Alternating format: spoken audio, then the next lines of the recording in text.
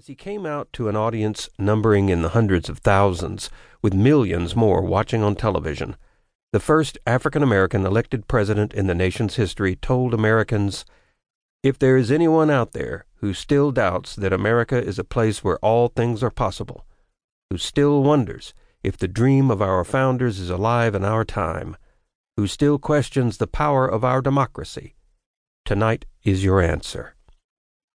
Although it was a reference to his historic election, the quote applied equally to the very unique path Obama took in life to reach that moment.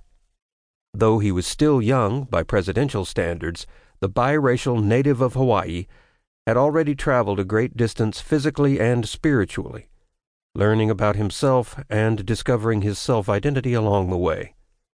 After receiving a blue-chip education that took him to Harvard Law School and helped him become a law professor and community organizer in Chicago, he began a rapid ascent through state politics to become a U.S. Senator in 2004. To a degree, Obama's election in November 2008 was anticlimactic compared to the incredibly close victory he had over Hillary Clinton in the Democratic primaries.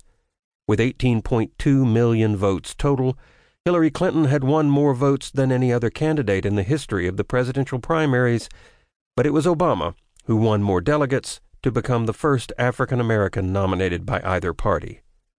A few months later, he made more history by becoming the first African American elected president.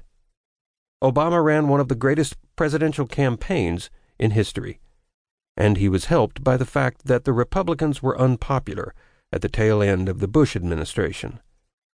Since taking the presidency, he has faced a handful of thorny issues, particularly a poor economic recovery that has left his approval rating south of 50%, and he is locked in a re-election campaign that looks to be extremely tight, entering the final few months.